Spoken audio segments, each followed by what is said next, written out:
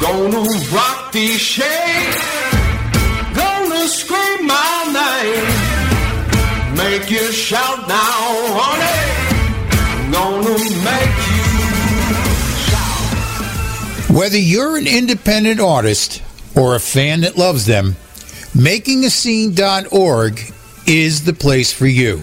For the music fan, we bring you in-depth interviews and CD reviews from artists who are on the cutting edge of original music. For the independent artist, we bring you articles on music business, recording techniques, gear reviews, and interviews with industry professionals that give you real-world information to help you negotiate the new realities in the music industry and give you the tools you need to move your career to the next level. We bring you new content every day. MakingAScene.org is the #1 resource for the independent artists and the fans that love them. Head on over and become part of the indie revolution.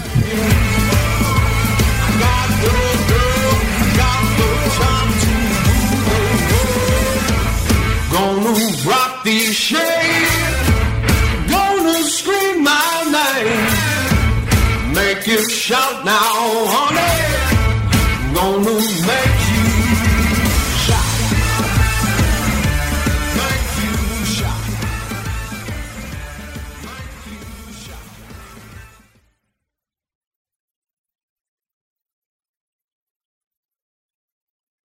And now, here's an Indie Blues double shot from our featured artist today, Sister Lucille. And stay tuned for that interview. It comes up right after these songs.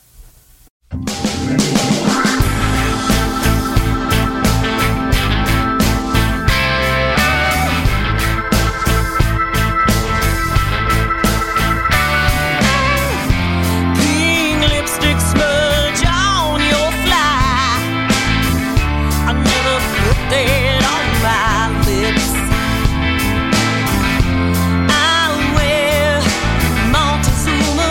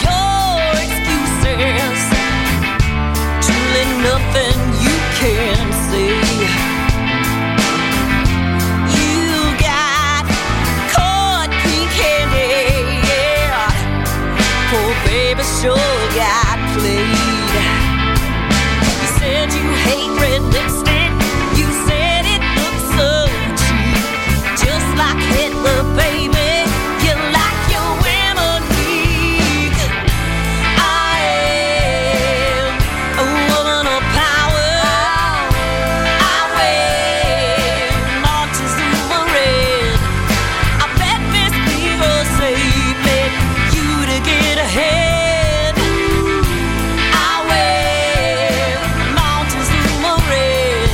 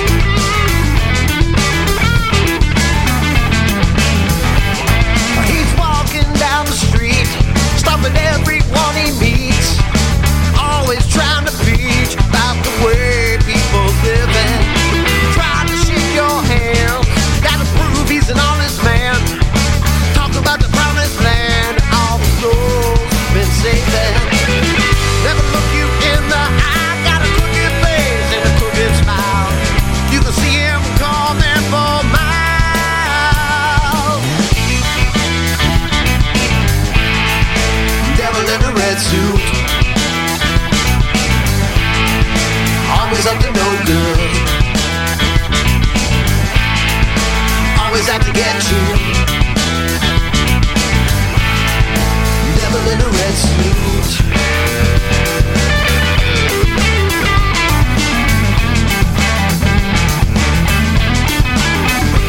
A man talking on TV, he's dividing you and me, selling false reality, pitting brother against brother.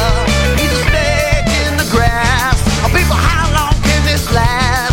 Things are getting bad real fast. Gotta love to love each other. Never look you in the eye. Got a crooked face and a crooked smile. You can see him coming for miles.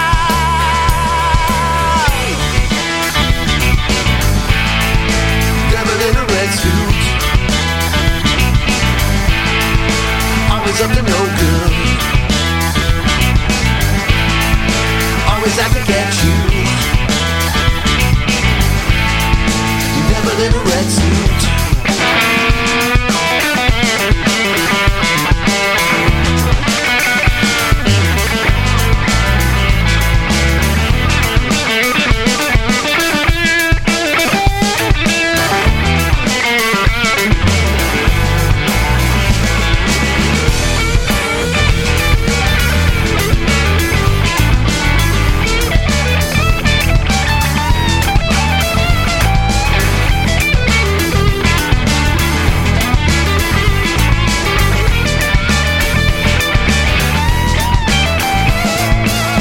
Never look you in the eye. Got a crooked face and a crooked smile. You can see him coming for miles. Yeah. Devil in a red suit, always out to get you. Always up to no good. Devil in a red suit.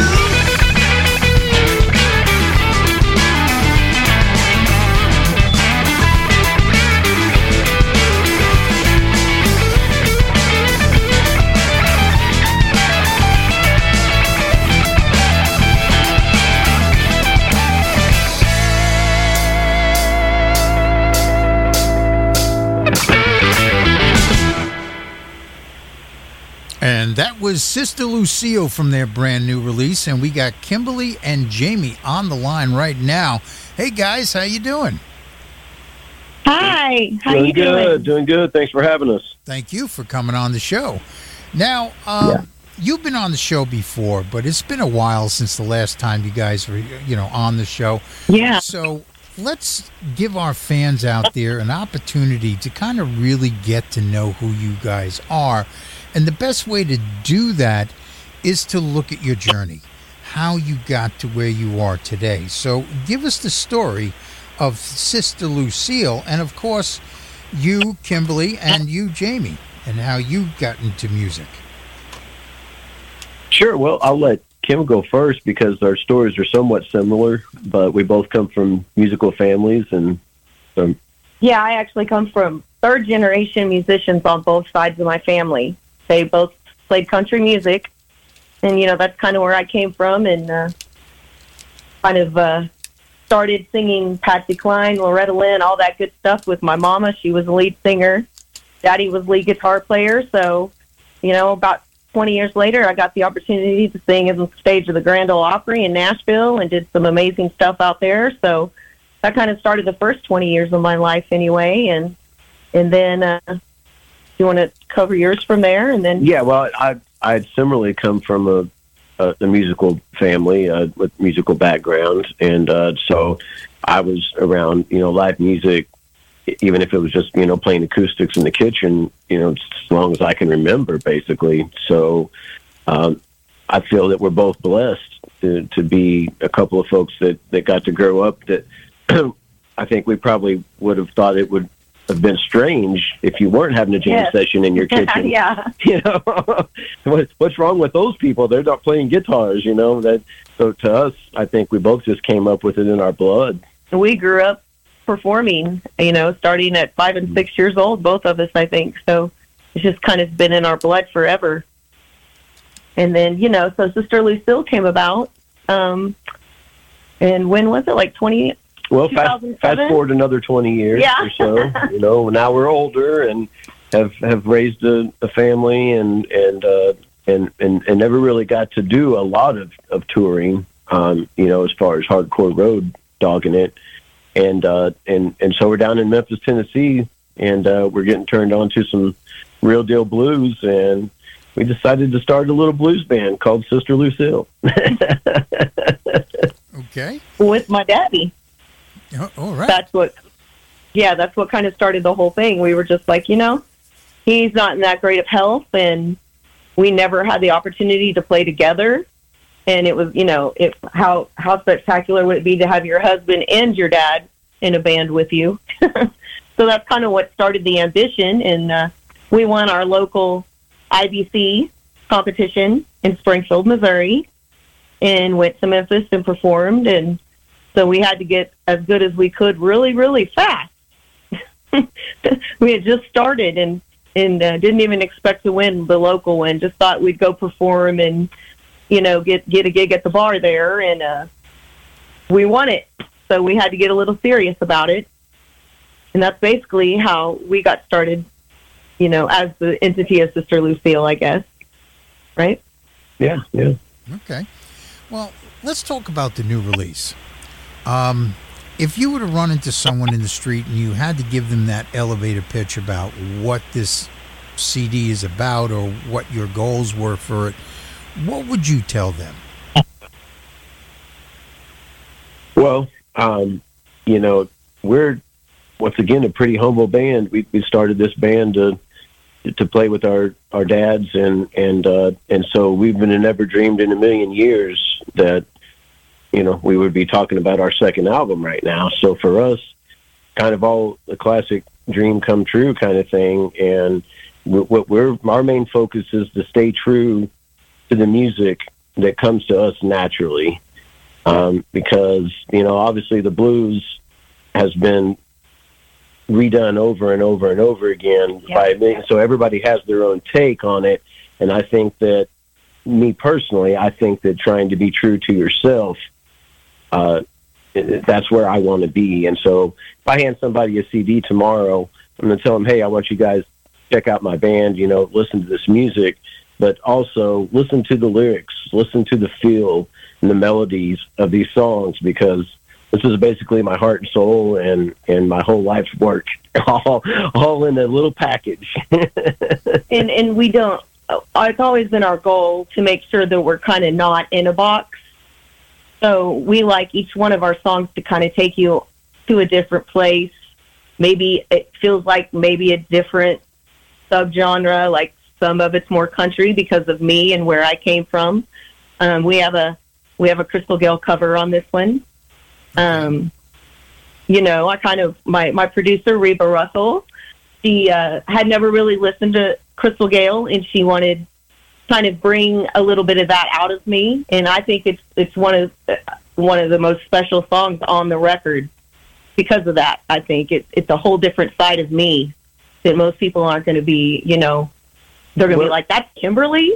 we hope that there's a little something on there for everybody, basically, because we listen to a lot of different genres, and we obviously have a large background of different genres when we were younger playing. I played a lot of rock and roll back in the day.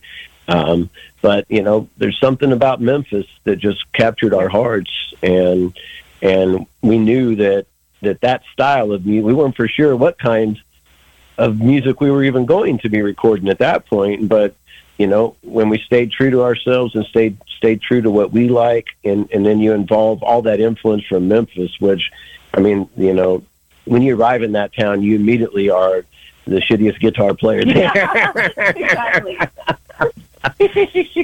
You better spend a little time there if you really want to, get your chops up. And that's exactly what we did. We kind of went to school in Memphis, and So there's a little bit of soul on the record. There's a little bit of funk. There's some country. There's some rock, and there's your mainstream blues. And that's kind of what I mean about you can't really put us in a box. So I guess we're contemporary, a little more contemporary. And the last record we did really well. So in our minds, we kind of had to do a little better than the last one, and that was kind of hard to do. Winning the Blues Blast Award for Best Debut Album, we were up for 3 Making a Scene awards. And that was pretty special to us on our first record. So we wanted this one to be a little special, and I tried to do that by. First of all, we have a full woman team. Our producers are both women, Dawn Hopkins and Reba Russell. The Blue Eyed Bitches out of Memphis. And, I wrote most of the songs. Jamie wrote a couple. He writes all the music, though, but lyric-wise. So I'm trying to write more for the women on this one. And then we've got, a full woman team as far as production and record label promotions, down to the photographers, So it was kind of, I think that's really cool that I could say, as far as Blue Heart Records goes, we're the first full woman team that they've ever had on a record. So that's kind of special to me. Cool. Now, it's interesting that, you have this diversity that you decided to put on this particular release. I always found, especially today, the way that the consumer listens to music is different than in prior years. I don't think genres are important to the listeners today, when they're creating more or less soundtracks for their lives. So, it's actually to an artist's advantage to have a diversity of music on a release, so you can really appeal to a wider swath of the market. You know what I mean? Yeah. For exactly. Sure. Now, and that's why we're.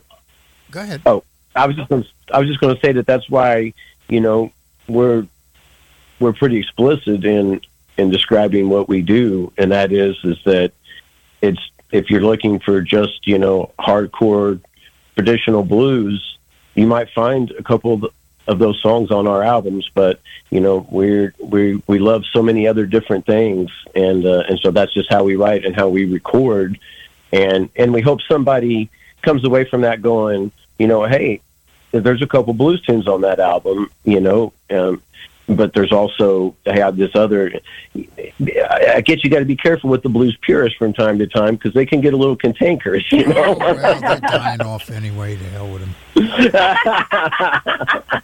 Oh, that's funny. But, but I do understand about preserving. When you really think about it, when you're at your gig, and it's about 1 o'clock in the morning, and you look out on that crowd, it doesn't matter what venue you're in. Those blues purists are all in bed.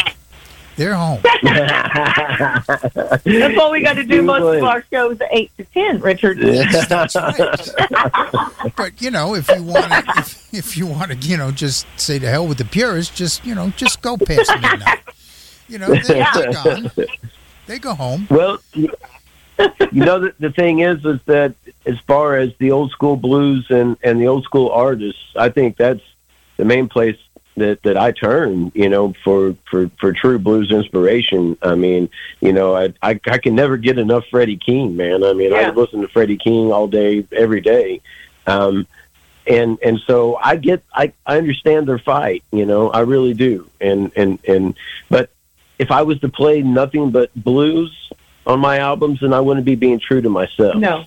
Well, and so to me, I look at the blues, and there's that saying, keep the blues alive, keep the blues alive. Well, I think that's a lot of crap. We don't need to keep the blues alive. We need to allow the blues to live.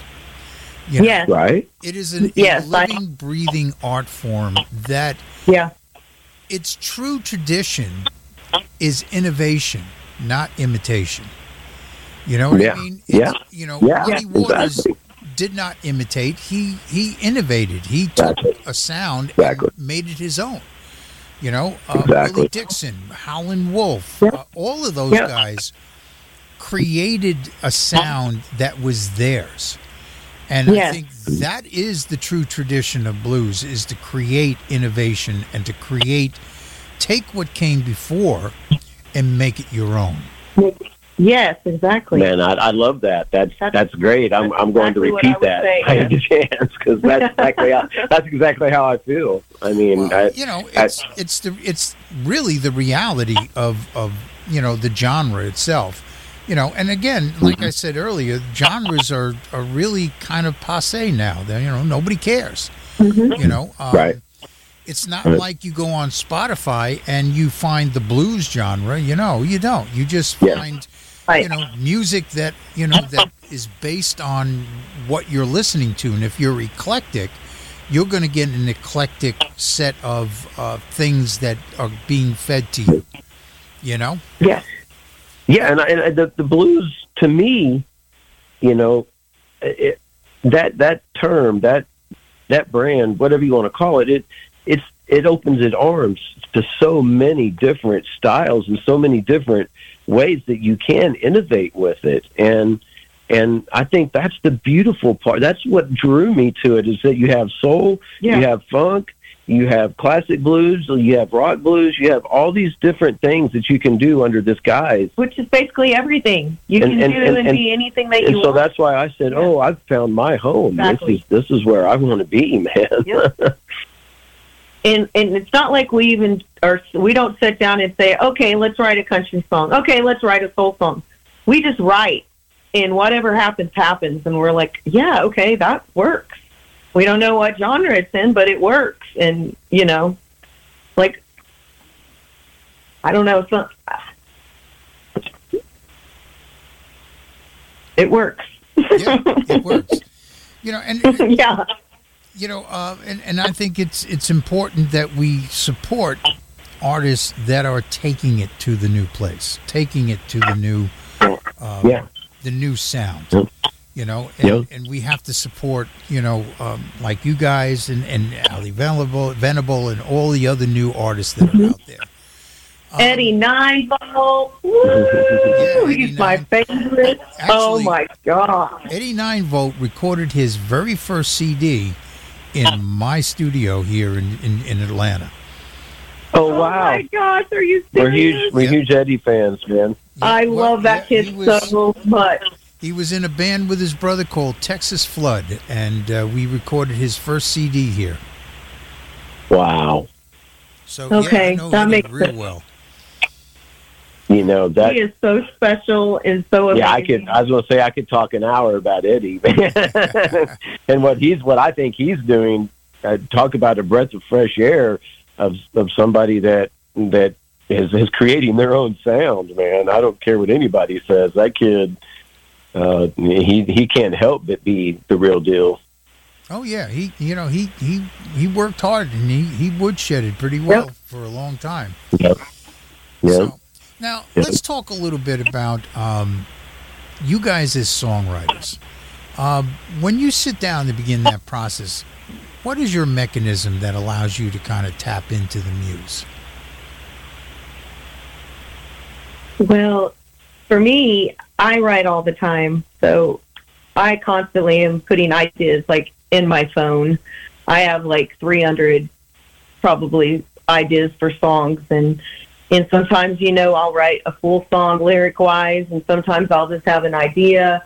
And I used to not be able to write melody very well at all, and with this record, I got a lot more melody flowing through me. So I've been able to write a little bit better with every record. But normally, I just give it to Jamie, and he comes up with the music, or he already has music to something. I put the words to it. That's basically my writing process. Now, Jamie's a little more in-depth and has to feel a little bit more to write and be really intuitive with it, where, I'm just like writing. I'm writing stories all day, He's a little more in-depth and feels a little more. Well, first of all, music usually comes first. The melody usually comes first to me. Yeah. And wherever it comes from, it's some kind of golden gift, because I'll just be sitting around and all of a sudden a melody pops in my head, or a melody and a rhythm, and I'm already writing the song before I even think about picking up a guitar or even thinking about any lyrics at all or where this song's going. And so for me, I don't really sit down and say I'm going to write songs today. Not that there's anything wrong with that. As a matter of fact, I wish that I was. Yeah, I have to force him. I wish I was more disciplined and maybe believed in myself. Maybe possibly is part of the problem a little more. But I guess over the years, because I've been writing songs since I was just a little kid, because I've played guitar since I was 6. But it seems like that I'm always just waiting for the song to come to me, and usually when it does, it's a good one. A lot of times it can be written in 5 or 10 minutes. Now, I have songs sometimes that sit on the shelf for a couple years before they finally ever get put together. But most of my songs are usually the melody, at least in the music, is pretty much down in 15 minutes or so. And then for some reason, the melody in the song itself starts to bring the lyrics out of me as far as what I start to feel about it, or if I've seen something or been around something in the last couple of days that emotionally has grabbed me, then that might end up in that song. So. Yeah, I definitely use songwriting as therapy. If I'm feeling something, I'll write a song about it, and I'm done with it. Like, it's done. That feeling's over and done with, which is good. I mean, sometimes, if you're having a bad day and you need to, I'll write a song about it, and then, whoop, that's done, and I'm happy. So I use it a lot for that. But music is hard. It's hard for me because I don't play an instrument. But, lyrically, I just write them all. I just write all the time. Now, a lot of songwriters have embraced some of the technology out there, cell phones and home recording studios. What are some of the tools that you guys have found to be really indispensable to you as writers?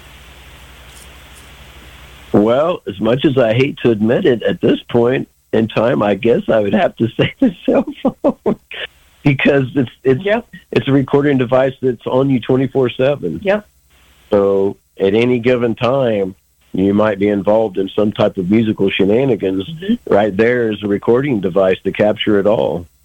So once again, when you're a pretty improvisational player like me, I just pick up my guitar and just play things a lot. There's no... And I steal his songs by him doing that. He's just randomly playing, and I'm like, what is he playing right there? I'll take my phone and go, boop, record, and then write a song to it. And he'll be like, where'd you get that? And I'm like, you were playing it the other day, and you wouldn't have even remembered it if I wouldn't have recorded it.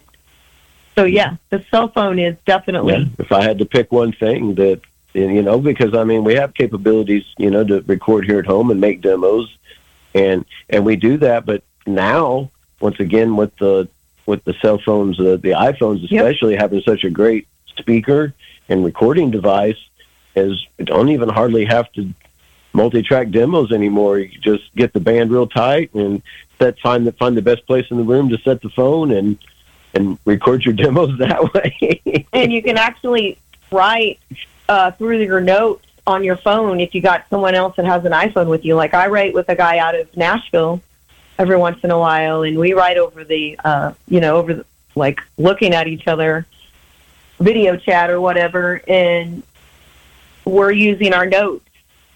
He's, I'm typing lyrics, and he can see what I'm typing, and anything that he's recording singing-wise, we can record it and put it in that file. So our whole song is right there in my iPhone. Nice. Okay. Yeah. Now, so of course, we have to get to a point where we move the song from that writing phase into the production phase, give it to the band, give it to the producer, and allow them to kind of get their fingerprints on it. But you got to get to that point. What is your quantifier that you like to use to determine when a song is ready to move to that next phase? And we just woodshed a lot in the garage, ultimately. Most of the time, my drummer has been with me now for most of the life of the band, which is 8 years now. Yeah. And my bass player, he's been with us now for 3 years, and he's just a phenomenal bass player, and it's a cat that I had actually reached out to, who I was a fan of, and so I knew him more than he knew of me. He played in a band that I was a big fan of back in the day, and so having this just unbelievable rhythm sections, as Kevin's played professionally most of his life, my drummer, and having these guys, I can just take a fairly good idea to them, yeah, and play about a minute maybe. Yep. And next thing I know, I got full band going behind me, making my song sounding way better than it was before they started playing. Yeah, he'll just sing it to the guitar, or I'll sing it to the guitar, and then they just come right on in, and there's the song starting to be created that fast usually. So we are so connected, have been playing together now for so long, especially with Kevin, but it's playing with Reed is like we've been playing our whole lives. And, I mean, we can just instantly put music to an idea and start to create a song. And even if the song is just a chorus or a verse, usually within 30 minutes or so, we'll have a full, complete song with all the bridges and all the stops and all the... This album in particular, we did send a lot of our work to our producer, Reba Russell. Well, yeah, as we were writing. After we initially wrote the songs, we would send them to her and get her approval. Is this good enough? Is this good enough for the record? What do you think? And she helped us pick out the covers, So a lot of this album was done through her. We got her approval on everything, and she helped me write a couple of, co-write and write some of the music and some of the lyrics on some of the songs. So we did involve her more than we did on the first record. Well, we had used Reba on the first album for all the background vocals and she produced vocal production. But this time around, we actually brought her on and Dawn as full producers, and because that's to me that's like back in the day I would have said I'll never have a producer, because that's like taking everything that you believe in and handing it over to someone and hoping that they do what you want them to with it. And sometimes, it's like, oh my God, what's happening here? And so I was scared of a producer, but I knew if there was anyone I could trust, it would be Reba. Yeah. Because Reba's always straight with me. She's always honest with me.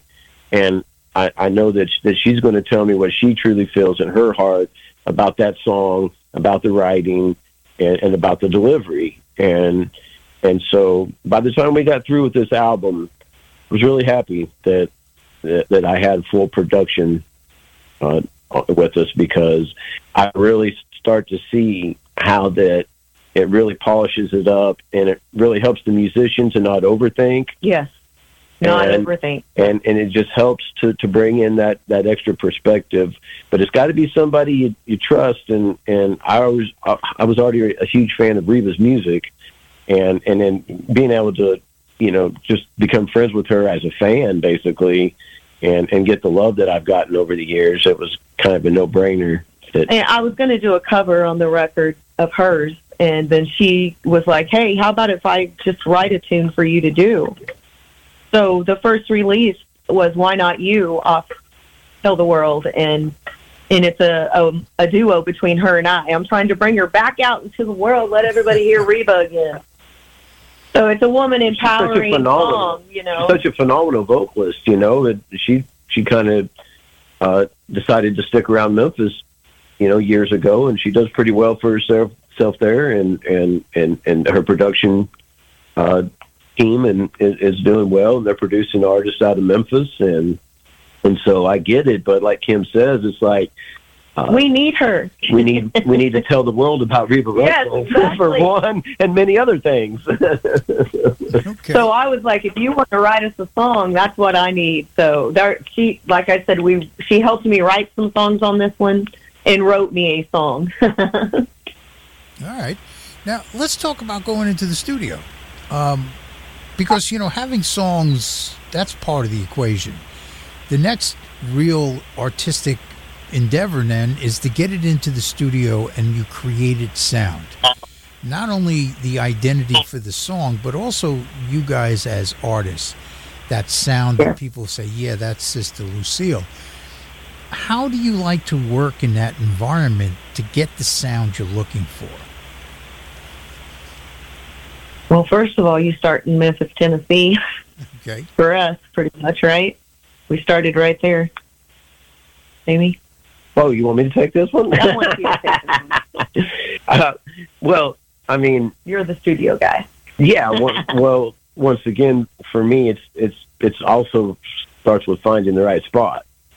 Because you can't just go record anywhere. I mean, I guess you could, but so trying to top our first album, which was recording at Ardent Studios, wasn't hardly going to be able to do that. That was such a great experience to record in one of the best studios in the world.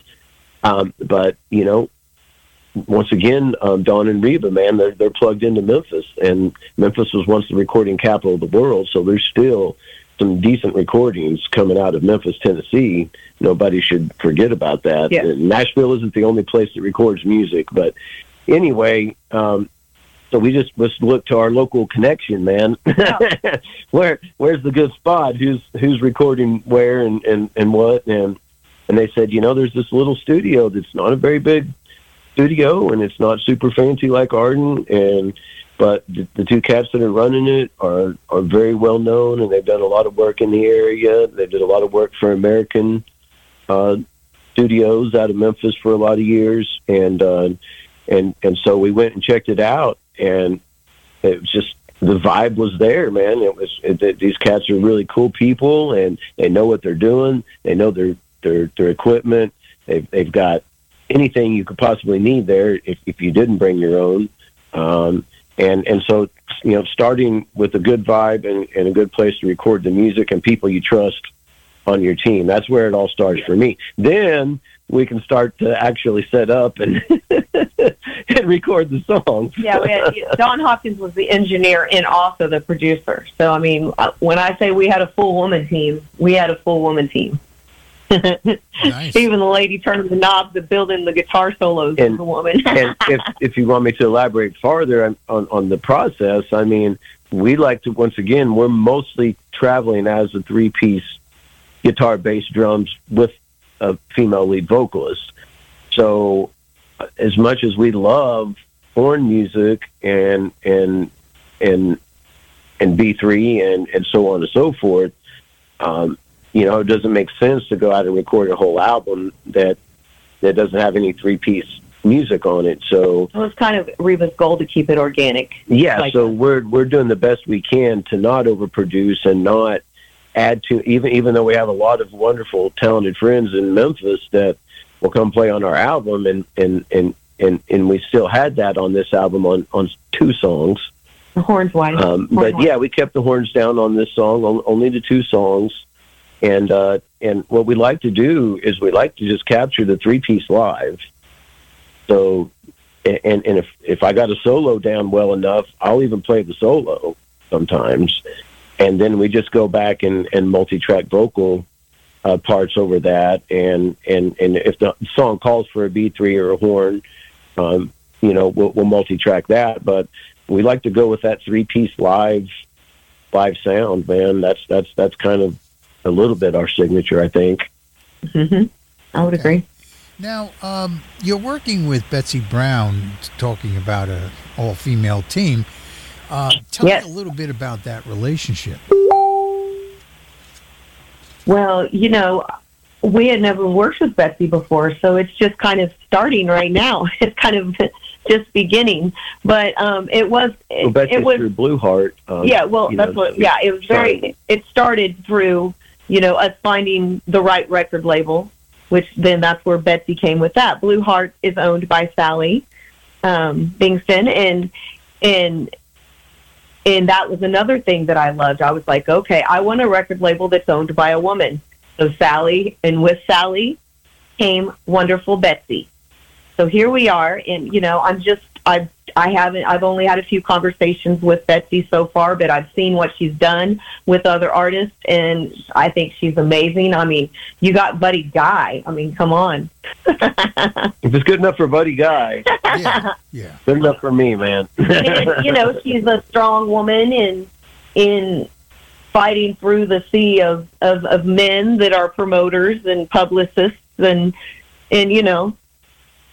I've heard she's a strong fighter, and that's someone I really wanted behind me, to just support the whole woman team theme. Okay. Now, let's talk about the music industry a little bit. Now, we all know that the consumer has embraced streaming as a way to, consume music. It's a reality that we all now have to deal with. The problem is that now recorded music no longer is looked at as something to purchase. It's not a product anymore. It's a service. People expect it free on their phone, or at least for whatever they pay for whatever streaming service they're on. How has this shift in perception affected you guys as artists so far? Well, it's I can only imagine, what some of the major acts, the impact that it had. It affects everyone, and lower level, acts like, in other words, I understand what Metallica and what Bono was trying to do, back in the 90s when they were trying to say, hey, everybody, That's how we make our money. And unfortunately, they got a lot of slack, I think, from the public about it. Oh, you guys are millionaires, But I think now maybe we could all go back in time. We would all be sending support money. Yeah. Because, obviously, if you have a business, your business is to sell a product. And this is called the music business. And in the music business, you sell a product, and that product is the songs, is the music, it's the recordings of the music, Otherwise, you're just playing shows and playing gigs, and that is one part of it, and you can make money doing that. On the lower level, you pretty much have to play 5-6 nights a week to actually make a living these days. So if you're not able to make any money, the merch is very important off of selling your albums and your recordings, then now it's like, you can sell flash drives, you can sell, not so much. Like he says, the streaming. The streaming service. We're both sitting here guilty of it right now. I have Apple Music free with my phone through Verizon. But I also buy CDs when I go see people in concert. Of course we do, but I listen to a lot of music just the same as everybody else is. But when you don't have the capability of playing CDs in your vehicles, what are you supposed to do? That's the bad thing, right? We used about it. You can't go to the store. You can't go to Best Buy and buy a CD player. No. You can't go to a new car dealer and get a car with a CD player in it. Everything is streaming now. So CDs have become like vinyl. Yeah, once the hardware disappears, that software is right behind it. So, it's just a matter of, months, maybe a year or two, before CDs become totally irrelevant. I know. I don't care what anyone tells you. Vinyl is not going to save our asses. That's a great little, merch item. No. You can sign it. It's big. People take it home. They put it on their shelf. Right. But they're not putting it on a turntable to listen to your music. They're streaming it. No. You're exactly right. Yep. Very true. Now, I don't know what we're going to do. It is something that is, plaguing all of us in many different... look at what all the streaming sites are coming out. You don't even have to have cable now, but you got to have 10 different streaming sites. It's just getting ridiculous. Well, maybe, the whole concept of maybe the artist should make more than 1/1,000,000th of a penny when the song gets streamed on Spotify is a relevant argument. I'm pretty sure the CEO of Spotify is doing pretty good. Oh, yeah. Last time I checked. Oh, yeah. Yeah, true. I mean, and you're absolutely right. I mean, this is not a sustainable business model. We can't continue to run a music industry and basically tell 80% of those who are in the industry, we're going to set up a system whereby you have no chance of breaking even on any recorded project. Through any kind of sales or streaming or whatever it may be. And I think that's just it's just not sustainable. We can't continue that way. No. Now, there is some light at the end of the tunnel. One of the things that I've noticed about, especially with the digital revolution, is that it constantly is changing. The platforms have changed. How people are consuming music has changed. We've gone from LimeWire to Napster to iTunes to Spotify. So no one company had any lock on the industry forever. Everyone said, iTunes, 99-cent downloads, it's Apple. They're going to own the industry forever. Well, no. Spotify came along and, who has an iPod now? It's in your drawer somewhere. Yeah. Yep. And, so we know that there is constant change within the industry. And one of the technologies that I'm watching very closely is this new technology that's creating streaming platforms on the blockchain, which is that technology that secures cryptocurrency. And one of the things, a few of the advantages of this is, number one, it's decentralized. In other words, no one company can own the blockchain or own these services.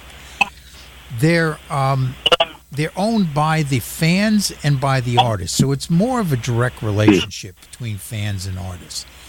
The other is because it's being controlled by what they call smart contracts and digital applications that are embedded in the blockchain.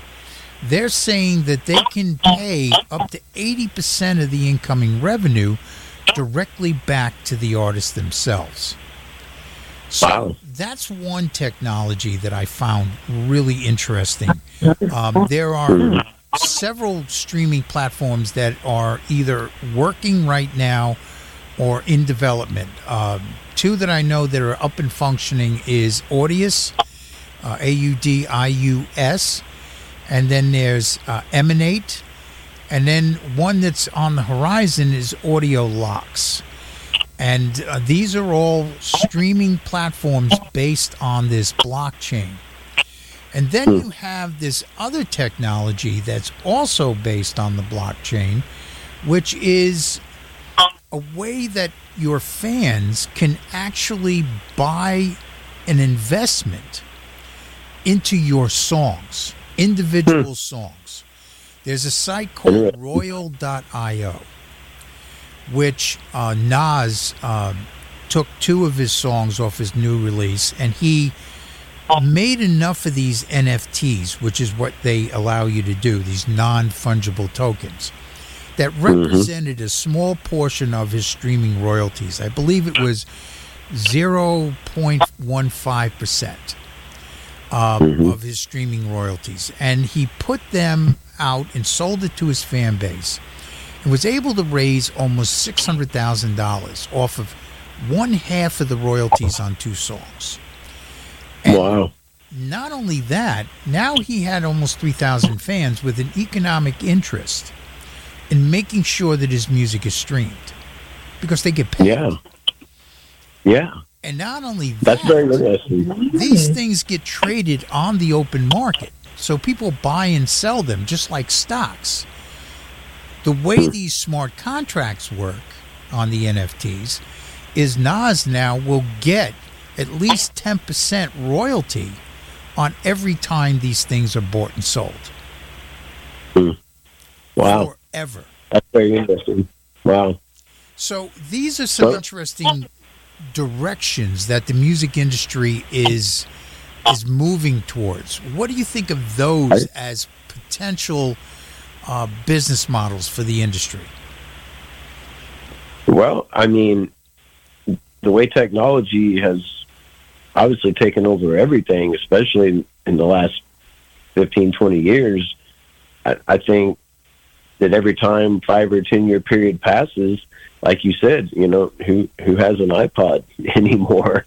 I mean, you know, the technology is changing so quick and so fast, and it's changing our whole entire society. I believe. I mean, you look back, you know, I'm 47 years old. You look back whenever I was a kid, you know, I can already say, you know, things were a lot different back in the 80s and 90s.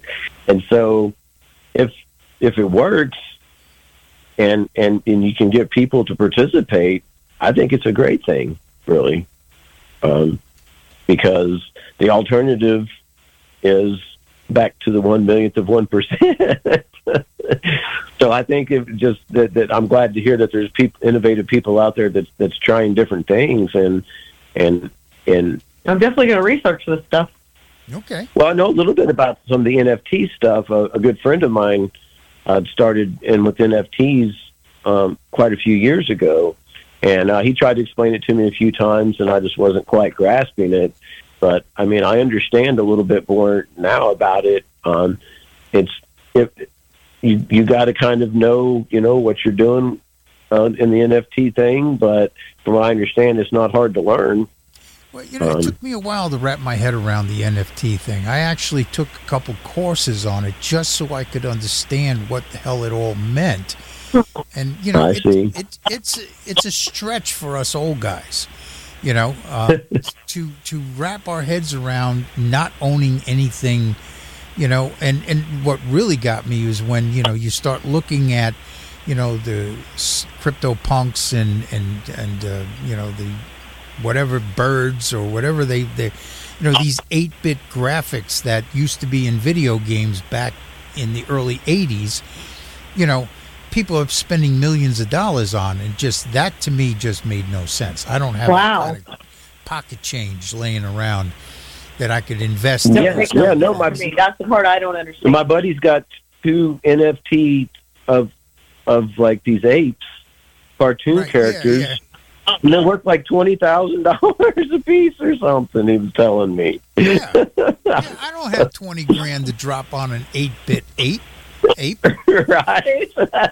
I know. What the heck? Yeah. It was pretty crazy, man. But when you start applying it to the music industry, into real-world applications that could work, then it makes sense. Huh. Well, you know, you need to start another business, Richard. Yeah. Well, you know, I really appreciate you guys coming on the show. It's been a real pleasure talking to you guys. Oh, thank you for having us. Thanks for having us. We probably talk too much, but I guess that's better than not talking enough. But we're going to give everyone out there a double shot from your new release. You guys are going to love this. You just turn it up loud. Screw the neighbors. We're going to have some fun.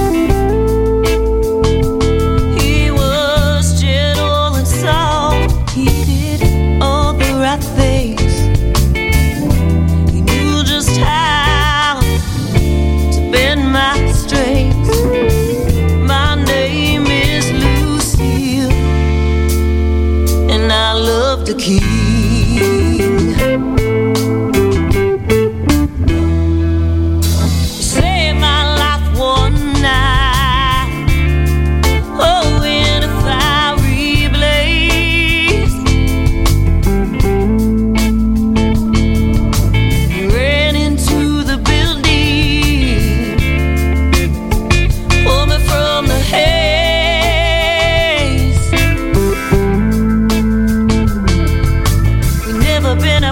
since that night,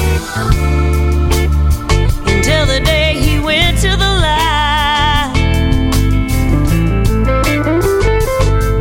My name is Lucille, and I love the king.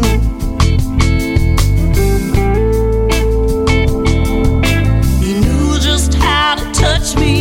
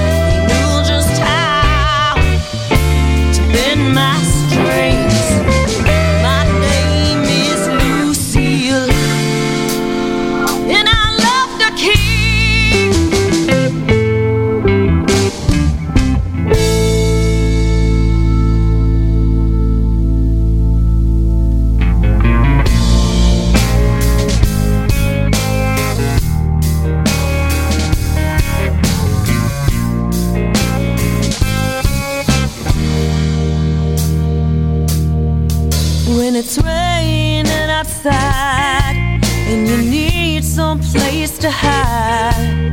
My arms are open wide. All you gotta do is call when you need a soft place to fall. You'll find me waiting inside. You know I'm not always there, but you know that I always care. And in me you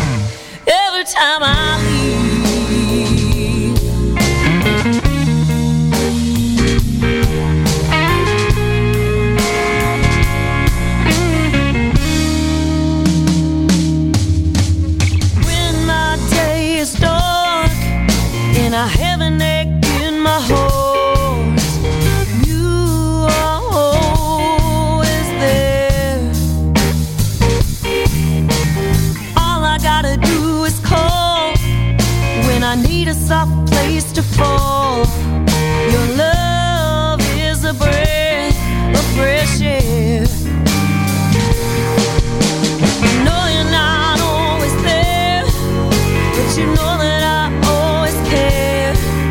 And in me you can confide. Every time I leave, I miss your blue eyes. Every time I leave, I miss your smile. Every time I leave you behind, I know I won't find another love like your kind. Every time I leave.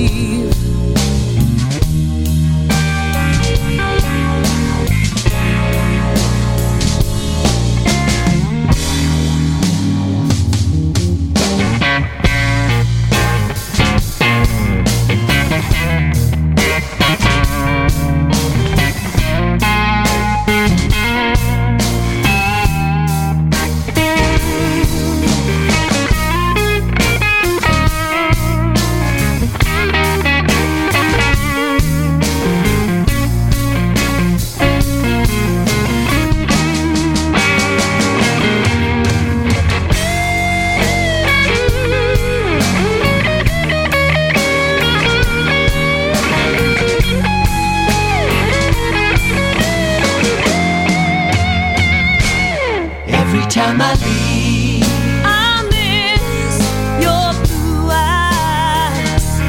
Every time I leave, I miss your smile. Every time I leave you behind, I know I won't find another love like your kind. Another love like your kind. Another love like your kind. Every time I leave.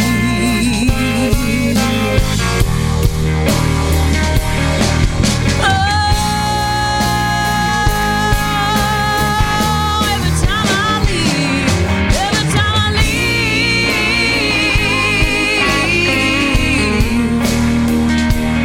Every time I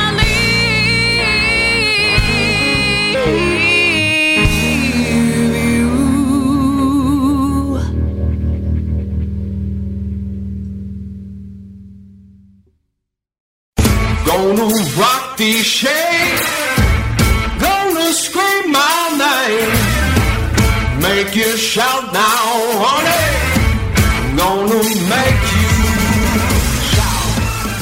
you Whether you're an independent artist or a fan that loves them, MakingAScene.org is the place for you. For the music fan, we bring you in-depth interviews and CD reviews from artists who are on the cutting edge of original music. For the independent artist, we bring you articles on music business, recording techniques, gear reviews, and interviews with industry professionals that give you real-world information to help you negotiate the new realities in the music industry and give you the tools you need to move your career to the next level.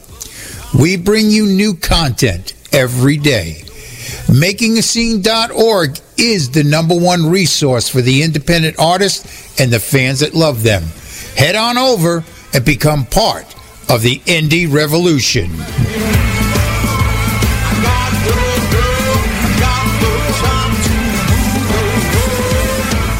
Gonna rock these shades, gonna scream my name, make you shout now, honey, gonna make